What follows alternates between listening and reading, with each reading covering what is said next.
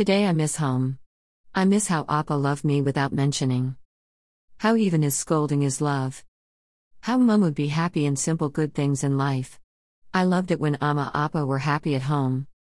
The good times with Amma Appa were probably the happiest, peacefulest times. I love my beautiful family. To anyone who is reading, love your family.